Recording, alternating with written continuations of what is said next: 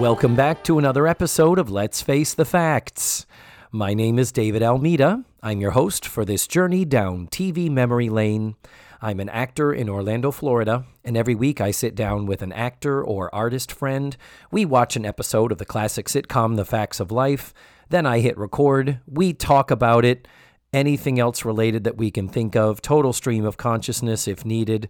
And hopefully it's fun. Hopefully you enjoy it. And hopefully you know I do all of it just for you.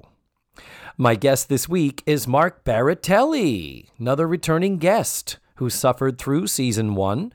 The episode he watched with me, you'll recall, is season 1, episode 5, called Overachieving. That's the one where Tootie's dad decided he wanted to pull her out of Eastland. I was very happy. I got Mark back to show him a good episode. I think I did deliver with that. So before we start, I do have a couple of corrections. This stuff drives me crazy when it's simple, little careless errors, but we will survive this. I know I can get through this. The last 2 weeks, I gave the wrong original air dates. I reported them off by a week. Somehow I messed up cutting and pasting in my notes for these intro and outro bumpers here. So in season 2, episode 12, Bought and Sold, that I originally said was broadcast on February 25th when it was actually March the 4th of 1981. And then I said that season 2, episode 13, Pretty Babies, was March the 4th when it was actually March the 11th. That brings us to this week, which is Mark and I watched season 2, episode 14, entitled Free Spirit, and the original air date was March 18th, 1981.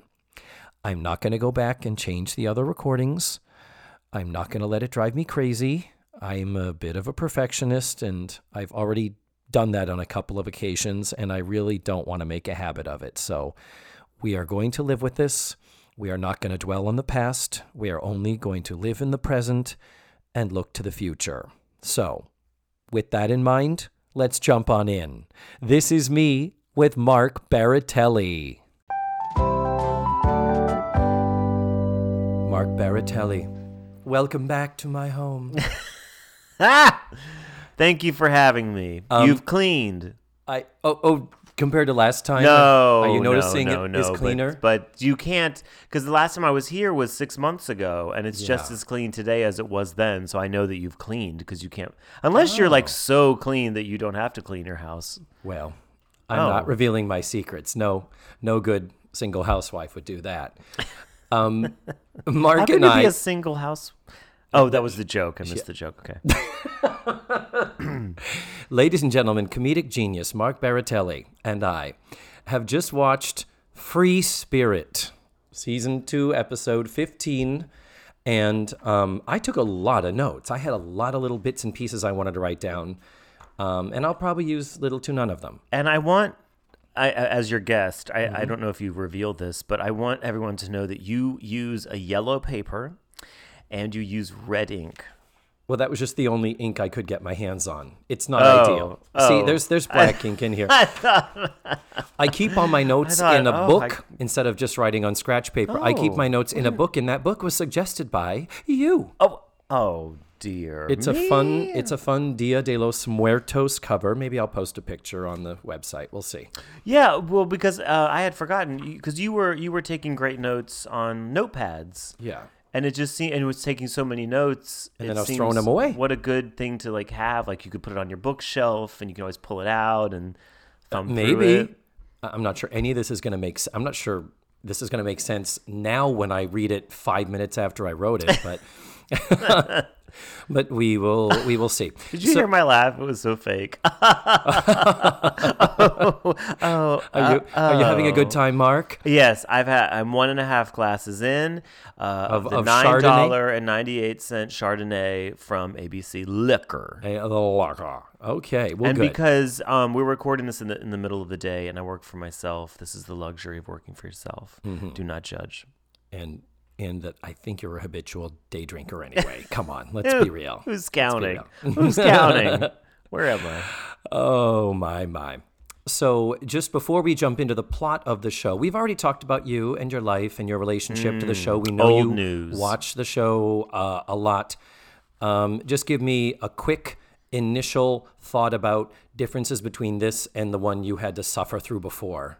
The big difference would be the cast, because the episode that you had me watch, the dieting episode, had 45 people in the room all at once in every scene, including Molly Ringwald. And this episode that we watched today is the legit cast, the real cast, the authentic cast. Yeah, forget the OG cast. This is the real one. No, they're not the OG cast. They're the OG. They should never have hired them in the first place cast. Too many girls in one room. Agreed. But I have discussed there are some episodes in season 2 where we've got the Fab Four that you saw today, and then the others have been in as bit parts, just like flying through with a couple of lines. And you're like, They make it Why work. are you- How did you fuck it up in season 1 so badly? Yeah. And now in season 2, it is being shown, could have done it better. Wait, could have done it better? Like the actors could have done better, or the writers? The writers in season 1 could have Yeah. better drawn the characters and better utilized them as needed for the plot. Versus, okay, we got 7 girls, all of them need 3 lines, each of them need 2 jokes. And and let's have a teacher and a headmaster in addition to Mrs. Gary. It was just a I mess. wonder if they cast it like college. You know how in college they take everybody because they know that 75% of them are going to drop out. So like, you know what I mean? Like the casting people and the writers couldn't decide, so they're just like, well, let's just let everyone in, and it's going to matriculate naturally who sucks and who is Natalie and Tootie and the other 2 white women. Watch the cream rise to the top. And Yeah. and we did. We legitimately did. I don't know. I'm not sure if that's how, for how quickly the show was thrown together, I would not doubt that. I think It's with a the power possibility. of your podcast, you could find the original writers online somewhere and ask them.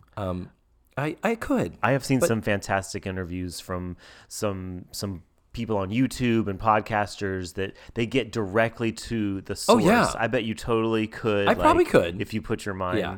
Except that If you had a dream. if I you had did, a if dream, I desired to exert any more effort into this endeavor, which you told me that this is going to be 4 years of your life. it is. Yeah. I know. And you believe I it? can't That's even think 4 years. I mean, it's just such a commitment. Well, and the other thing is that there is the problem with that. I have theorized many times that the writers of this show are middle-aged men who were in their 50s 40 years ago. So I would venture to say they're a lot of all the writers are dead. dead. But Blair's not dead. Blair's, And I bet the writer, not the actors, the writers. Right. Well, if the writers are dead, then but Blair's not dead, so maybe Blair knows some stuff. I mean, Yeah. maybe she talked to the writers. I haven't had the guts yet to I follow them and the girls on Instagram and on Twitter. They follow each other and comment on each other's posts. They're still like 'Cause super they're cool good friends. people. 'Cause they're good people. I could tag them. I could make them aware of my No. show, and I'm so No. like, oh my god. I'm not a social media expert, but I would say go to the source. Try to email, find their agent, and ask them. See if they'll answer questions. Maybe not on a recording, but maybe on an email. Yeah. Maybe their agent will. Right, and I don't mean to do an interview. I just mean I don't even have the cojones to make them aware of this show. I'm still so like, Yeah, I don't know. I mean, like I don't know. It's It'll scary. Huh? That I understand your fear. that's it would be really very scary. You talk about putting it out there, taking something, being a quote unquote an artist, and this is my work of art, and putting it out there and stuff. I don't know what result I would be wanting. I don't know what my goal would be, other than I think that's they what know about it. Yeah, now what? Yeah, like I wouldn't tag them until you have a purpose. Like Yeah.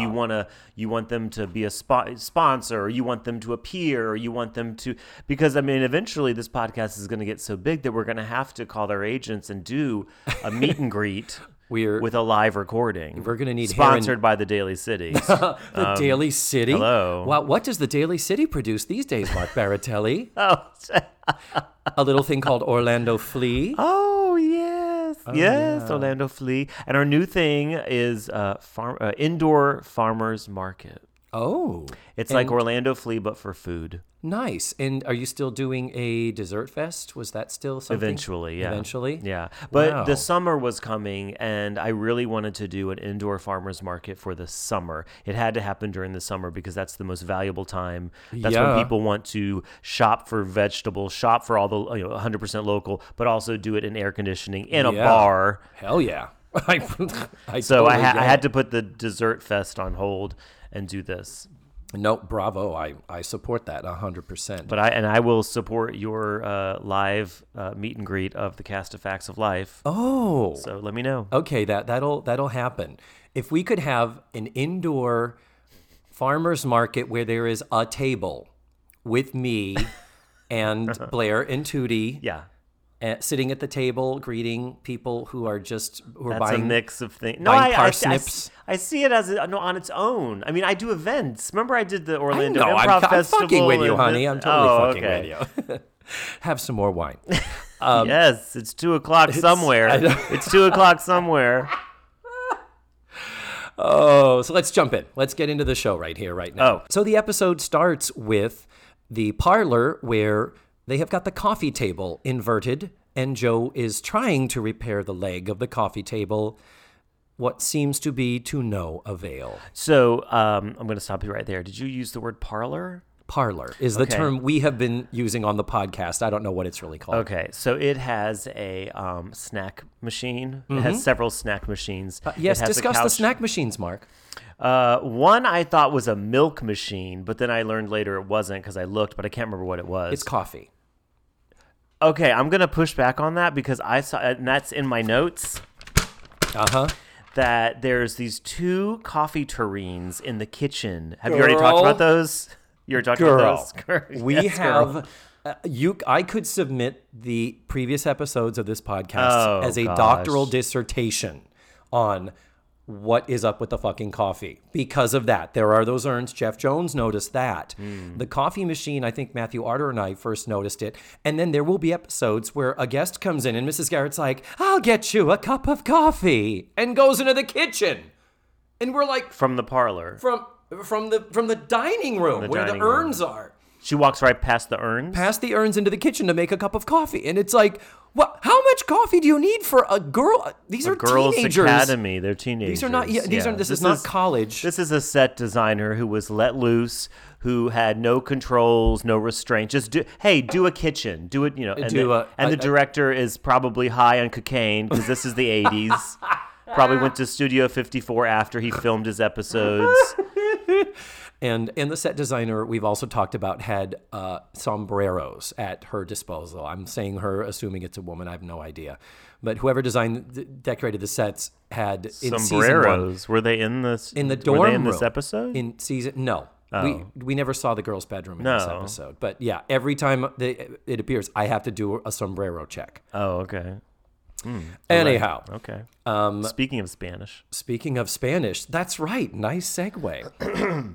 Natalie comes into the parlor, and we learn that she has a big Spanish test coming up, and that Tootie has been helping her study, and she is really struggling. Spanish is apparently a subject giving her difficulty, and it's been bringing her grades down. So this exam coming up is very, very important. Now, I don't know if you went to high school, but when I went to high school... I did, Mark. I even graduated. Okay. I will go on so record. You will remember, because you're smart, that the smart kids didn't take Spanish. The smart kids were taking Russian and French. And those of me, the me's of the school, were taking Spanish. Not because we were stupid, but because it was easier. Everyone said it was easier. So the fact that Mindy Cohen is saying that Spanish is their hardest subject tells me that I don't know if she belongs at this academy. Or maybe this is an academy for people who aren't doing so well.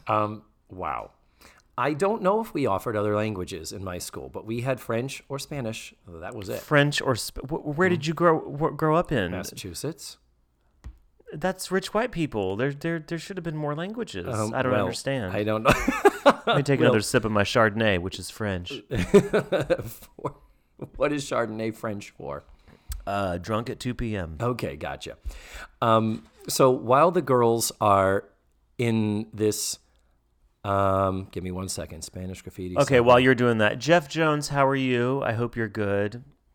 I don't know what you're doing. Well, but I've never asked myself that question until now. So okay. Well, I can tell you what Jeff Jones is not doing. This podcast. Listening to this show. Oh. He appeared on one episode. I don't know if he's never a listener. again. I know. I mean, he's welcome back. Absolutely. I think he's going to be our Cousin Jerry person. He's always the person we have. Oh, I thought you meant like you're doing a live version of it and he's playing Cousin Jerry. No. And my jaw dropped. Much like Jerry's jaw is dropped permanently. I just spat on you. You made me laugh. So while Natalie is talking about the difficulty the Spanish is giving her, she says, if I don't get at least a B on this exam, my mother's going to sick a hitman on me. My father. And this is one... I like that joke. I do too. This is one allusion of many that Natalie's mother is a very important and influential force in her life. Sort of the thinly veiled Jewish mother thing, because Natalie is the Jewish character. So she frequently does talk about, oh, my mom's gonna kill me, or oh, if my mom saw other people do this. So this is just one more, just making note that this is another Natalie Jewish mother. I don't see color, so I never saw Natalie as a Jewish woman. But maybe that's just me. I was raised proper. So then an attractive young man shows up with a guitar case. And he's like, hello. And the girls say, hi. And he says, you must be Blair. And she says, yeah. And he's like, you must be. And as the girls are interacting, he quickly says, oh, you're Blair, you're Joe. Therefore, you're Natalie, you're Tootie. And at one point, here's some references from the time. So I think Tootie says, I think Natalie says, who are you, the great Karnak? Do you know what that is? Which is a reference to Johnny Carson. Johnny Carson's character, who is a fortune teller, joke soothsayer. And then he says to Tootie, oh, of course, I've heard all about you. You're the Rona Barrett of Eastland. Yes. Now, I actually, on my sheet of notes, I have that. Is that a piece of paper you have there, That's Mark? one sheet. Okay. $1. I didn't quite hear that. Okay. Rona Barrett is very important in celebrity gossip. If you read, I haven't read her book, but she did write a book, but I've watched interviews with her. She invented many of the things that we now take for granted. For example, one of the things she pioneered in the realm of gossip is how much a movie made. That was never discussed before. Oh, really? Yeah, and she would report those results. And now the grosses. Wow. Yeah. She's a very, very pivotal, important person in media that I think we don't talk about. I think when we're talking about women in media, we always talk about Barbara Walters, but Rona Barrett was very, very important for a period of time. Yeah, I think what might be kind of tarnishing that a little bit is the fact that Rona Barrett was still at her core a gossip columnist. So it was all about the juicy story, whereas Barbara Walters was always kind of going for the truth versus the salacious, even though she interviewed celebrities and stuff. I think Rona Barrett will still always go down in history as being a gossip columnist, not a journalistic pioneer. What are we talking about? Facts of life. I got one sheet. Okay, back to this. Yeah. So we are quickly made aware that this young man is Alex, Mrs. Garrett's son. Tootie knows that because she's like, there's a picture of him on her nightstand. That's Alex. So she says, I'll go get Mrs. Garrett. And then when she leaves, there's talk of, oh, that's right. You're the musician who's always on the road with all those famous musicians. And a lot of musician names get thrown around, like James Taylor and Billy Joel, and that he's apparently worked with all of these people. So Mrs. Garrett sees him. He had not told her he was coming. She shows up and is all, oh, Alex. Actually, Mark, you do a very competent Charlotte Rae impression. Would you please give us her response? I don't believe. I'm going to push back on that. I don't believe that you think I do a competent. I feel like you probably ask everyone to do their Edna Garrett. That's what you do. Yes. Is that what you do? If you listen to the show, you would know. Oh, Jeff Jones, where are you? Oh, and that's exactly what she said to her son. She said, Jeff Jones, where are you? So then in the course of Mrs. Garrett reiterating, well, you're always on the road and you're with all these famous musicians, And he says, well, it turns out my ride to New York ended up going to L.A., so here I am, blah, blah, blah. The reverse. They ride to L.A., ended up going to New York. Going to New York, which is why he's in New York now. I guess that should make sense to me. And then he mentions Neil Diamond. And Blair says, you know Neil Diamond? And he kind of somewhat obliquely says, well, who doesn't know Neil Diamond? And Blair goes, my mother knows Neil Diamond. Yeah. In fact, she was at his birthday bash last year. And he says, oh, yeah, the birthday bash. Oh, the food was great. And yeah, Neil jammed with the band. It was quite a great time. Tootie asks about Michael Jackson. I will note that all of the girls are wearing too damn much makeup in this episode. So is the gay male playing Alex. Whoever did the makeup for season 2, shame. Was probably as high on cocaine as the set decorator. And yeah. And they put a sombrero on them, and that made shadows. And then they thought they needed more makeup. But Mrs. Garrett says, well, I'm going to be selfish. I'm going to keep him to myself. And as she runs off to go spend some quality time with him, Tootie says, oh, he is full of such amazing stories. And Blair says, that's not all he's full of. Yes, I want to say that it wasn't that's all he's full of where I knew that Blair was going to shit on his story. It was when he said, my mother knows Reba McEntire, or whoever you were talking about. Neil Diamond, same person. Before my time. I knew, I was like, oh, she's going in for the kill. She is going to dump all over this poor gay man's story. Go on. I'm not sure he's a gay man. We don't really know. Anyway. Well, he has beautiful blue eyes, and he moves like a dancer. And he can noodle on the guitar. We also hear he can noodle on the guitar. He's very artistic, totally queer. So the end of the scene is Blair saying he's a total phony because my mother went to that birthday party and the birthday party didn't happen. There was a big storm and the tent collapsed and they ended up canceling it and it didn't happen. I love what who's the short, squat woman with red hair? What's her name? Mrs. Garrett? Mrs. Garrett comments on Carly Simon's good, strong teeth. Have we gotten there yet? We're about to, yeah. I'm sorry. We're in I Mrs. Garrett's to bedroom. Carly Simon's good, strong teeth. Yeah, she's talking to Alex, and she does pull out a Carly Simon album, and she mentions good, strong teeth. Yeah, interesting. That it's like, oh, really?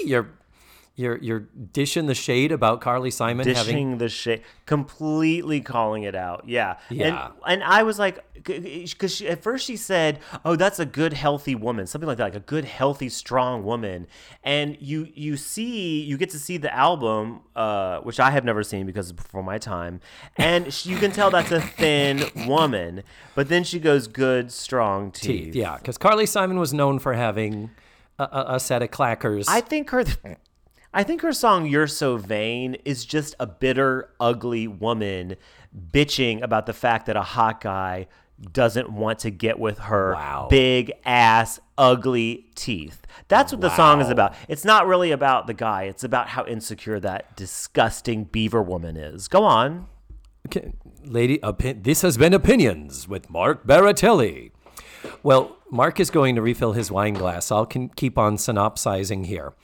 So the reason why this Carly Simon album is out is because, okay, quiet on the set, please. Oh, sorry. Quiet on the set. Thank you. 3, 2. No, I'm not cutting that out. Oh, I'm letting the world see how you are. But apparently, Mrs. Garrett is under the impression that Alex played on this album, and yet somehow they didn't credit him. I don't see your name. It's like she's here, and then in the course of it, the name Elton John comes up. Yeah. And then the real meat of the matter comes up. Before we get to the matter meat, did you notice there were 3 umbrellas on the back of the door in the room? I did First not. of all, whose room are we in? Mrs. Garrett's. I don't think so. I think so. Do you think so? I know so. Was there a picture of Alex on the bedside table? I do not know. If there's not, it's not her room. There's no way. That room was so tiny, so tiny. It felt like Not Rudy, who was the one of the daughters' rooms on the Cosby Show. It was that I don't. tiny. That's before my time, Mark. I'm sorry. There were 3 umbrellas on the back of the door. 3 umbrellas. Mrs. Garrett needs 3 umbrellas. We're almost upstate New York. It's very rainy there. It's like Seattle. Listen, why? What human being needs 3 umbrellas? Either she is a pack rat, like she accumulated 3 by mistake and just like, oh, well, I'm not going to throw away an umbrella, which you should. You only need 1 umbrella. Why is there 3? Something's wrong with Mrs. Garrett besides her gay loser son. Go ahead. And by the way, I think I have 3, if not 4 umbrellas in my car. Oh, jeez. Moving on. Oh, I have been cut this out. diagnosed, 3, ladies and gentlemen. 2. Moving on. So the meat of the matter I was talking about before is Mrs. Garrett pulls out her checkbook and says, "Oh, let me write your check for you for this month." And no shame. She's going to shade Carly Simon in her teeth, but she's going to write a check to her deadbeat gay son. Yeah. And so she writes it What and a she twat. does. Oh, stop. So, and she does that thing where we saw her do this in the IQ episode where she was writing the test. And she is a lefty, so I assume Charlotte Rae is a lefty. She's got the pen on the paper, and it's squiggling, but she's looking up at him. Her face is not looking at what she's writing, and she's somehow magically able to write while not looking at her paper. That's what you get when you hire stage actors to do television. We've There's talked no about realism. that. There's no realism. Yeah, exactly. See also Bonnie Franklin on One Day at a Time. Dead. So then Natalie comes in. And Natalie is kind of interrupting a little bit, but what is going on is that because he is a musician and therefore a songwriter, Natalie says because she is a poet. Natalie was more of a journalist writer, but suddenly in this episode we've made her into a poet. Her big thing is that she really wants to write a song now. Yeah, now at this point I thought, oh, she wants to see if what Blair is saying is true. So she's going to come in here, sit her ass down and observe and try to get information to confirm what Blair said. But it was absolutely, I was wrong. Yeah, I wasn't sure. I suspected you, as you did. I suspected the same thing, but it did not play out. Because she wasn't literally, Blair is alone in her suspicion. The rest of them are starstruck. But Tootie and Natalie are kind of starstruck. Joe is just ambivalent about it. And Joe is stay out of it or your head gets shoved to the left. Hey, where I come from, you stick your nose where it doesn't belong. You have to breathe out of your ears. Yeah, that's what she says. Uncanny. Yeah, that's what I do. I'm a voice person. So then we go into the next scene. Yes. And but not before it is reiterated how important that fucking Spanish test is. And I speaking of how important the Spanish test is, did you notice there are no Spanish people in this episode? There are never any Spanish people in any episode. Que hora es? Exactly. It was the 80s. It was the 80s when we're talking about a subject called Spanish, which is foreign. And when any of the characters would say a word in Spanish, it got a laugh. That tells you how white TV was. Oh, totally, back then. This was TV made by white people for white people, and if you said a Spanish word, it got a laugh. Yeah, and if you have anything to say about it, Tootie. Got a black girl in the show. That's our free pass. That's our get out of racism card. That is, speaking of racism, Tootie's bangs. Tootie's bangs, if you're unfamiliar, is hair that comes from the front of the head. I do know what bangs down are. to the eyebrows. Thank you for educating my listeners. Tootie's bangs come from the top of her head. Top of her head.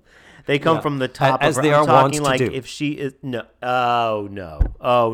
Bangs okay. come from your just above your forehead. Okay, you are talking about bangs that begin just behind the hairline. Tooties do start at the crown of her head. Yes, you are right. Tootie's bangs. Yeah, her bangs start. So it's covering the 50% of your head. That's her hair. Yep. Important to note. Yeah.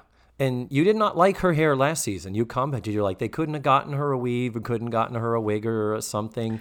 I was in a different place in my life in October of 2018, so anything I said back then, take it with a grain of salt. Oh, sweet mother of pearl. And the last thing Natalie says about the Spanish exam is, I could really learn to hate Ricardo Montalban. Yeah. Do you know who that is? Yeah, Fantasy Island. Fantasy Island. That is reference, a timely reference. Surprising, because that is an ABC show and this is an NBC show. They typically don't do that. They typically will say Sheriff Lobo or something else.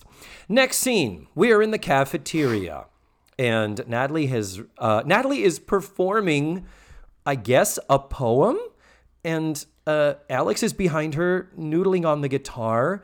And the audience is the other Mrs. Garrett and the other three girls. It's the entire student population of this school. We have speculated. Assembled into the kitchen. We have speculated. But so Natalie is reciting a poem. It's okay. It's fine. And then he is really playing, this actor. They cast him. They said, we need you to really play the guitar. And he did. So bully for that. That must have been hard in the 80s to find a hot male actor, probably who needed to be short because the entire cast is short, who could also play the guitar. That's probably very hard.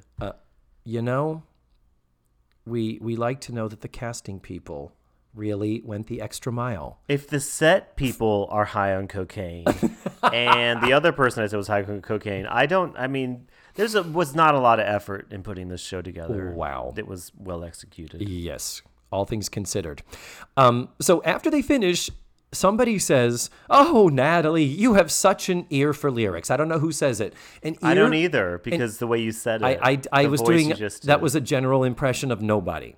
Yeah. Oh. An ear for lyrics. And I'm like, those weren't lyrics. This is more like beat poetry slam night at a coffee house in San Francisco in 1964.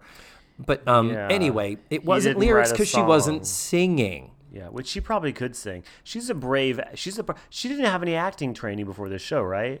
She's a brave person. If If they had said, Mindy Cohn, get over here, we're going to learn this song, she would have done it. Oh, yeah. Because she has no fear. And she sings a little later, too. Not formally, but we'll get to that. We'll get to that. She's no Carly Simon. She doesn't have the teeth. That's the magic. You don't have the teeth. Of Carly Simon's voice. She doesn't have the teeth. So it's like, okay, girls, we need to go to bed. Something I have to point out, where Mrs. Garrett says, all right, girls, it's almost lights out.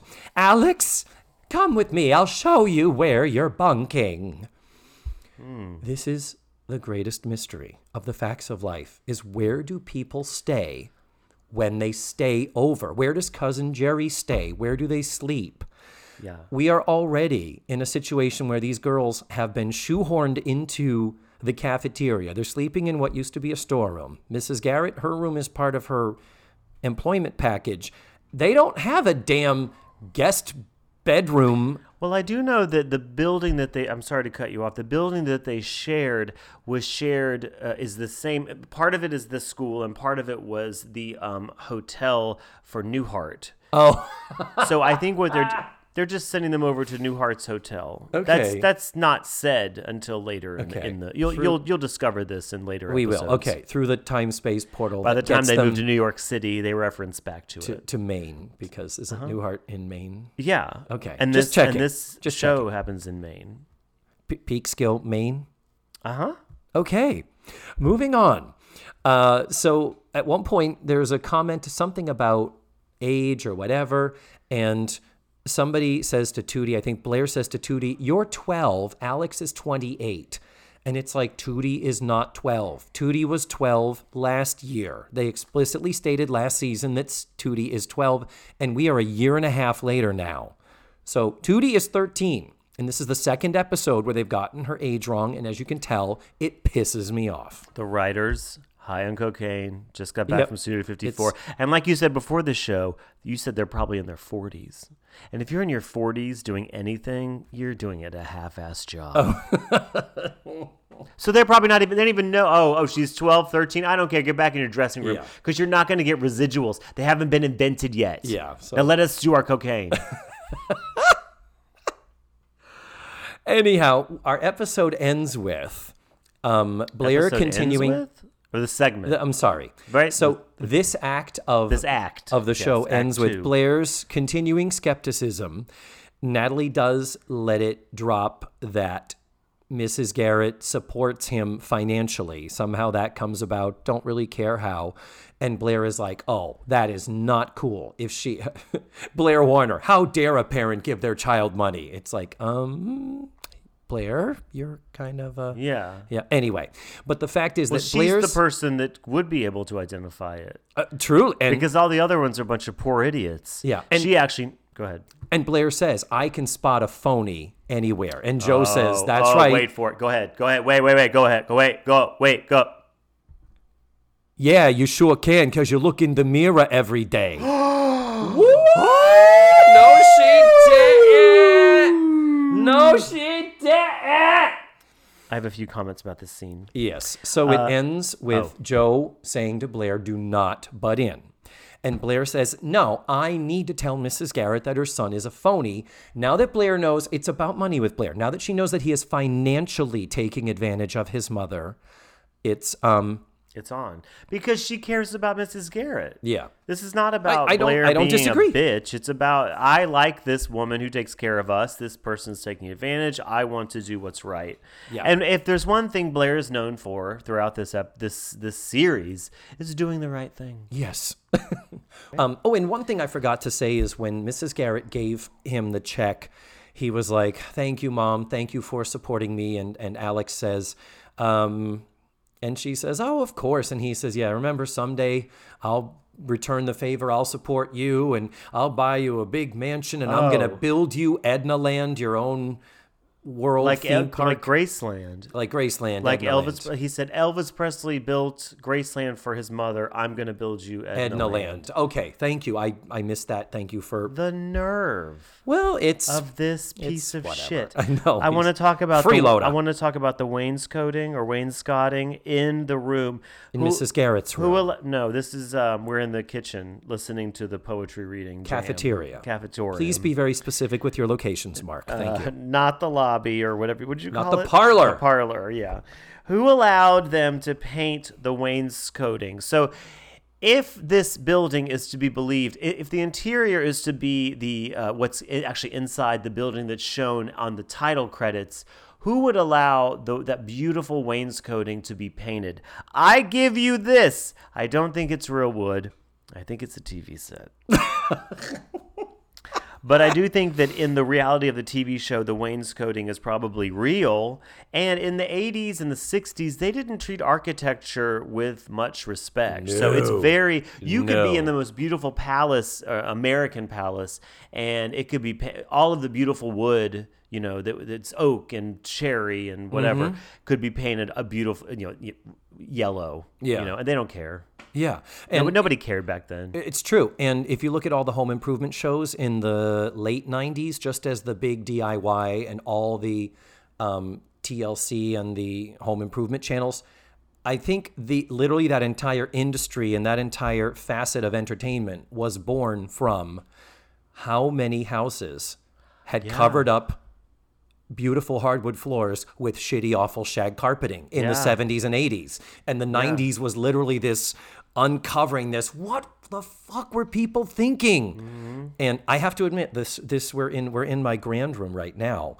This hardwood floor, we're in my grand room. I'm letting my fours of listeners know that we're in my grand room right now. Wait. You're calling your living room the grand room. My living That's what you call it? dining / foyer The grand room. kitchen. Okay, This I have is to the catch grand up. I have to catch up. I've Some not heard call that it a term great before. room. I like grand room. Grand room. In the grand room, when I had this is laminate hardwood floor. When I had it put down, I knew that. when I came in, they were in the middle of installing the floor. I looked. I have the most gorgeous terrazzo underneath this that I did not know was there. And I'm like, shit, if I had known I have terrazzo in other rooms, it's different color and it's ugly. This was gorgeous and would have fit with this decor as well. And I was like, well, shit, too late. We're already too far in with the laminate floor. But again, it was a gorgeous terrazzo floor, period, from 1955, I think is when the house was built. And they'd covered it with green shag fucking carpeting. So back to the facts of life. We come back from commercial, and Alex is working on the table in the parlor, and Which one is Alex? Oh, the gay son. Okay, no, because isn't there a girl on the show named Alex? No, Alex P. Keaton. Okay, go ahead. I'm in the 80s. So Natalie, we have a thing here. We have an inconsistency. in a character again. You know, this shit drives me crazy. Natalie comes in while Alex is fixing the table in the parlor, and they are in casual conversation. And some of her Spanish words are, of course, about bullfighting. Racist. And he mentions something about you're not comfortable with the bull stuff. And she says, well, I'm a Taurus. It's tough for me. Nope. Natalie is not a Taurus. A Taurus is a person born between April 20th and May 20th. You know what date this character was born? In season 1, episode 10, entitled Adoption, Blair, on the phone to help discover Natalie's birth mother and uncover her adoption records, says to the judge who is assisting her with this endeavor that Natalie's birth date is September something, 1965. So the thing is, I've messed up this date before, but I know she says September. So Natalie was born in September. Natalie is a Virgo, I'm pretty sure, according to season 1. But now season 2's got to retcon all this shit. Just saying it. So then, strangely, Mark is silently I'm letting you have your... Are we to the point where Edna is both pouring a glass of orange juice and serving sliced grapefruit? Are we there yet? No. When did we get there? Oh my God! Okay, I have it on my. Okay, well, one piece of paper, and I have 40 sheets. 40 sheets in my book. I feel like a loser. So then Natalie says to him something to the effect of, do you know the Battle Hymn of the Republic? And he says, yeah. And she says, you know what? They didn't do it right. He's like, what do you mean? She says, should have been a love song. And it's like, really? You're sure it's not just because it's a melody that's in the public domain and therefore we can sing on a sitcom and not have to pay anybody royalties? The shade. Carly Simon's teeth. So she sings him some lyrics that she wrote as part of a love song for the Battle Hymn of the Republic. Yeah. And she can hold a tune. She carries a tune. Well, because if you ask Mindy Cohn to do anything, she's going to do it. She is because fearless. She's like all of us when we first started performing. We didn't know what we didn't know. Yeah. So we're brave. Yeah. That's where Mindy Cohn is. The rest of those hags on that stage already had experience. They already knew, guess what? Be afraid. Don't experiment. Let Mindy Cohn do it. Yeah. And she succeeds. So she sings this thing where the syllable, I don't even want to repeat the lyrics. I don't remember them. The syllables, he says the accent is on the wrong syllable. That's an old joke about she messed up the syllable. So then she adjusts the lyric.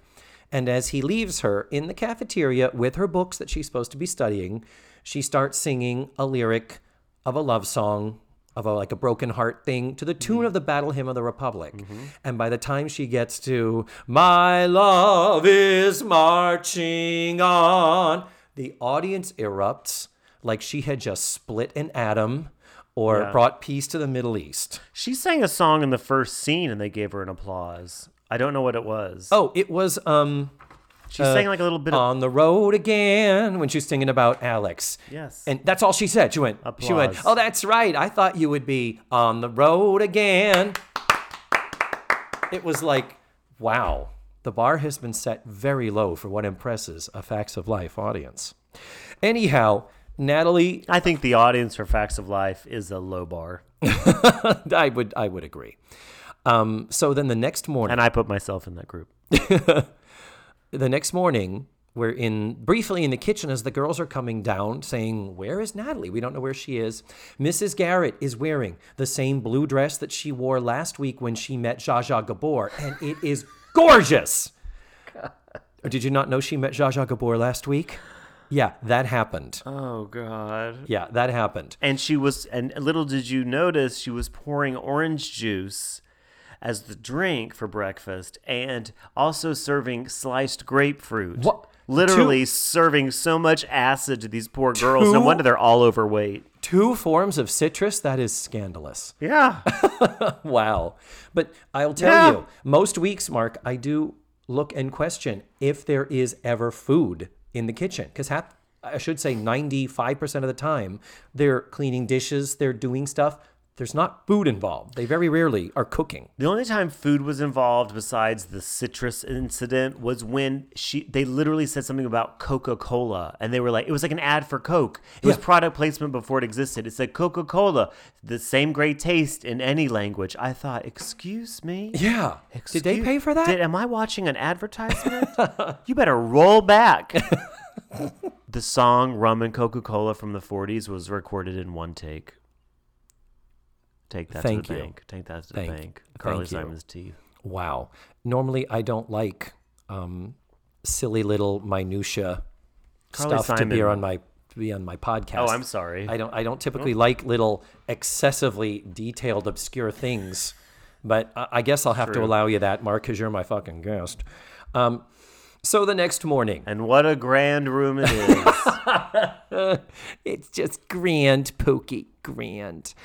So turns out Natalie has fallen asleep in the cafeteria, and she's got her books with her. And it's like, oh, Natalie, you shouldn't stay up all night because of this Spanish test. Mm-hmm. And Natalie says, nope, not going to take the Spanish test. I was working on lyrics, and I'm going to be a lyricist, and Alex makes me think that I can do it. Yeah, and she goes, me and Alex were working all night. We all saw her and Alex work for 35 seconds. True. Literally, Alex said, I don't have time for this. I'm going to bed. Good night. And she said, okay, give my regards to Broadway or whatever she's saying. And she lies. The reason that Alex loses his meal ticket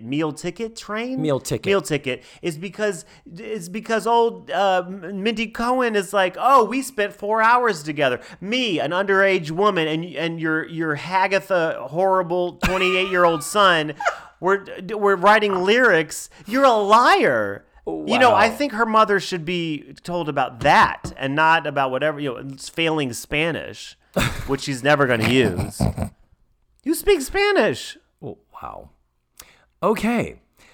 So Mrs. Garrett is very, very angry with this. Oh, I mean, she is Neil Simon. Who wrote Streetcar Named Desire? It was not Neil Simon. Yeah, though I wish he had. That would have been the guy who she was giving you Tennessee Williams anger. Neil Simon. In that scene and in the final scene. I mean, I thought I was watching Streetcar Named Desire, relocated to Brooklyn in a Jewish community. Yeah. I've always relied on the kindness of strangers. So Mrs. Garrett, what a grand room. Mrs. Garrett has it out with Alex and basically says, you've got to stop dreaming. You've got to face reality. And you know what? It's my fault. I've been supporting you. I've always told you to follow your dreams, but I never apparently gave you the tools to have a realistic understanding of having a career or a life or whatever. So yeah, she says there's a difference between a dream and a fantasy. A fantasy. And I was like, oh, you cut right to the core. Yes. You got right to me. She This is did. the reason I was invited today, was to watch that episode. She says, I can't support you anymore. That check I wrote you is the last one. And he actually responds with, thank God, now I can stop lying to you. And he comes clean and says, I've not played on any of those, but you always were so happy for me in this dream and my success, I didn't want to disappoint you.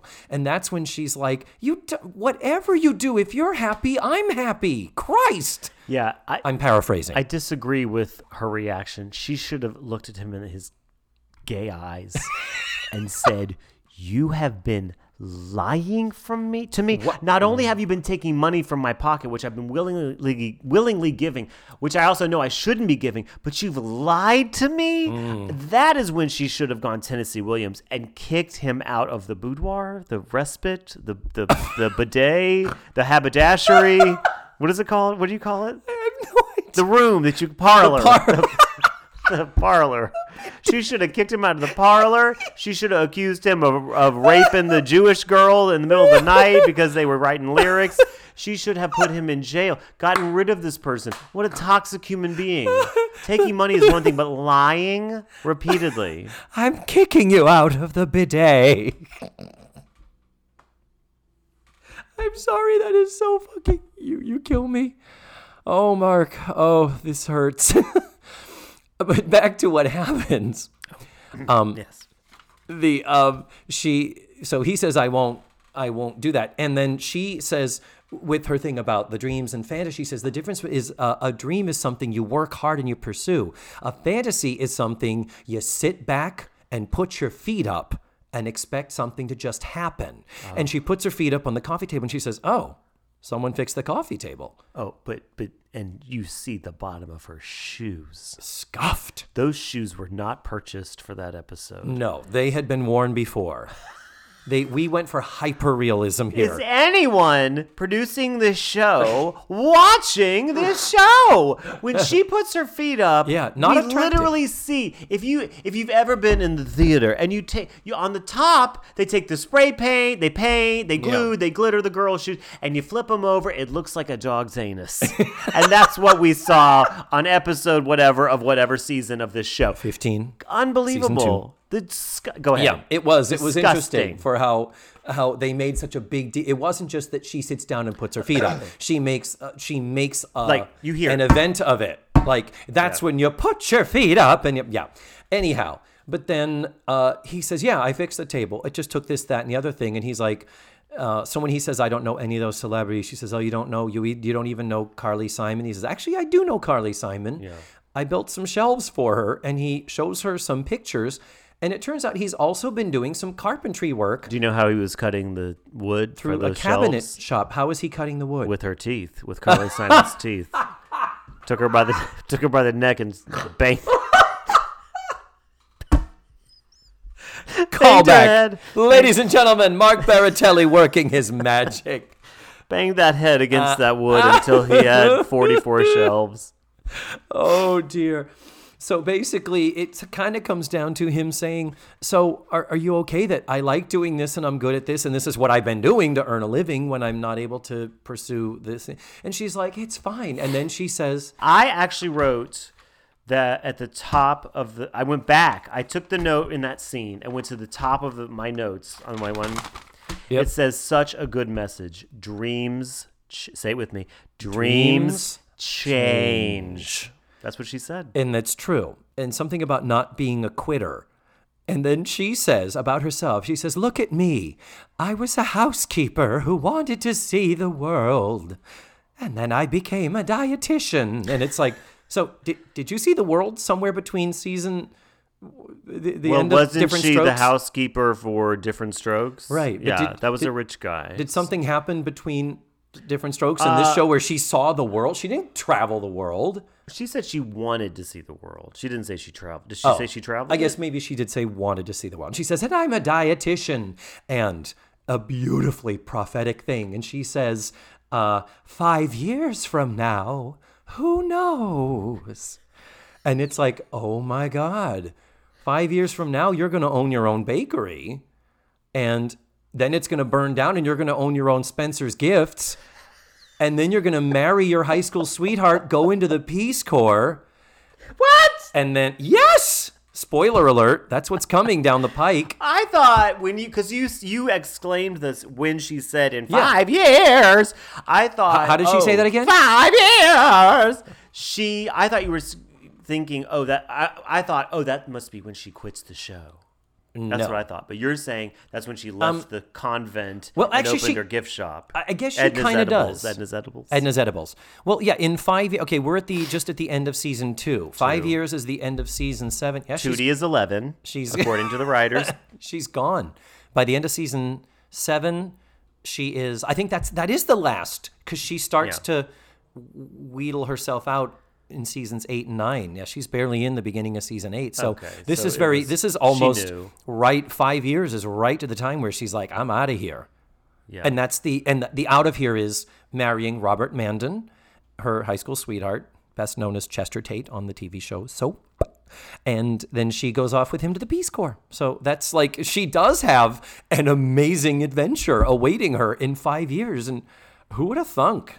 I don't think the writers were thinking that far ahead. The big picture is this such a good lesson. It's such a good lesson because as I was watching this last scene, I thought this is real boring. This Oh, is shit. real boring. I said, this is not a comedy. This is supposed to be a comedy, but it's one of those in the 80s, those scenes. and Dramedy. Those, Yeah. The More You Know episodes. But this was a really important one, especially for kids to watch. Kids are taught that you have a dream and you go for it and you never give up. But dreams, they absolutely change. And you can do such good things if you turn left and go, okay, well, that's not going to work out. I'll do this. Because Yeah. you don't lose your drive, your energy, your spirit, or your creativity. So as long as you have that with you, whatever you are trying, whatever industry you go into, you're going to be just as good as in that industry as you were at the original industry. Yeah. Such a good lesson. And something I learned in my 30 years of being on this earth. And What? well, thank you. What? For that. What? Excuse me? Nothing. I was. We got to wrap up. Yeah, Gotta wrap apparently so. So I will echo what you said, and that is an interesting lesson that we're not really taught as kids, as opposed to having the dream and go for it. The idea that you also need to be open to going with the flow. Forgive me for getting a little spiritual here, but I'll just say the universe sometimes carries us to certain places that we never expected to be. But if you're open to it, and I mean, you're a great example. I'm a great example. You were a musical theater improviser person, and at this point, you run a business where you put together events and flea markets, and now farmers markets and Food dessert truck fest, events. Food truck events. That For is 8 years. Who the hell would have? a decade ago when you and I were first We were meeting. like fringe actors. I never would have suspected.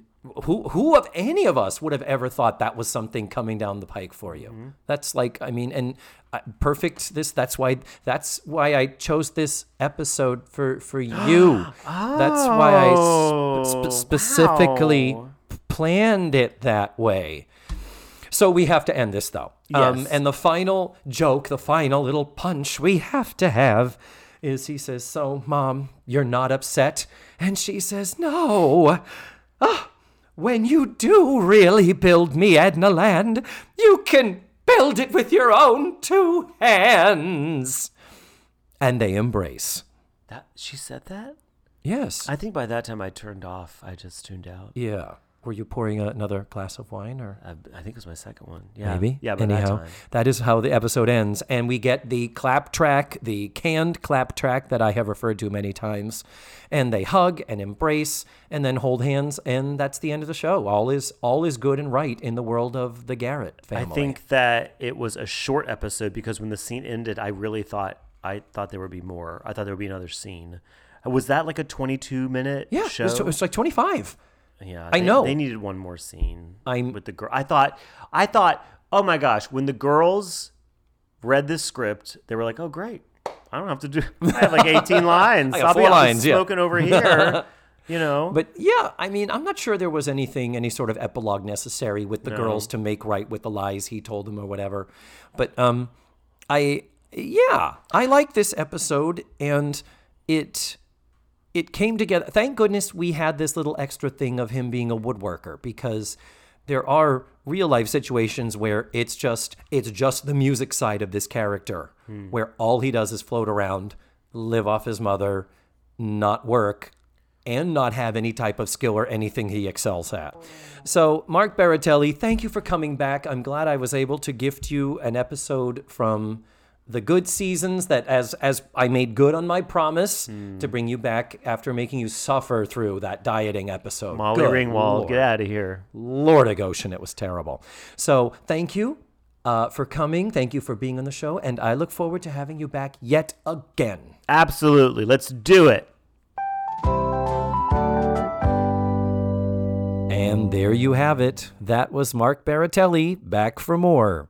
You can find out about his food truck events, his flea market events, the upcoming indoor farmers market that he mentioned. All of that stuff is at his website, which is theDailyCity.com. He also does a weekly podcast under that brand, so you can look for that. It's a really cool news brief format. It's a very short podcast, so it's good for some quick, interesting information for locals in the Central Florida area. I highly recommend it. So one point that I didn't make in the show, and I didn't think of it till afterwards when I was editing, where I think we said something to the effect of we were comfortable with the ending of the show being the reconciliation of Mrs. Garrett and Alex, and we didn't need any sort of an epilogue. I take that back. The show did need an epilogue. We needed to go back to Natalie and have Alex tell her specifically that he had led her wrong and that she needs to continue her education while at the same time nurturing her artistic skills, her songwriting skills. She can always be doing both simultaneously. And then we needed to know, did she pass her Spanish test? That stupid fucking Spanish test was the constant through line through this episode. We really did need to find out that what most likely did happen is she passed it and all is okay. So that was just a little bit of an afterthought that I had. So next week, I'm going to be watching Season 2, Episode 16. You know what that is? That's the season finale. We are arriving at the end of Season 2. Can you believe it? It's a short season, only being 16 episodes, but we're going to be watching the backdoor pilot called Brian and Sylvia. I will be joined by another special guest. So let's go through the spiel like I do every week. Check out the website, facethefactspod.com. That's where you can find extra pictures, videos, and audio extras from the digital cutting room floor, links to our social media, links to your favorite podcatchers so that you can subscribe, rate, and review the show. That's pretty much it for now. Thank you so much for listening to this week's show. And remember, the facts of life are all about you.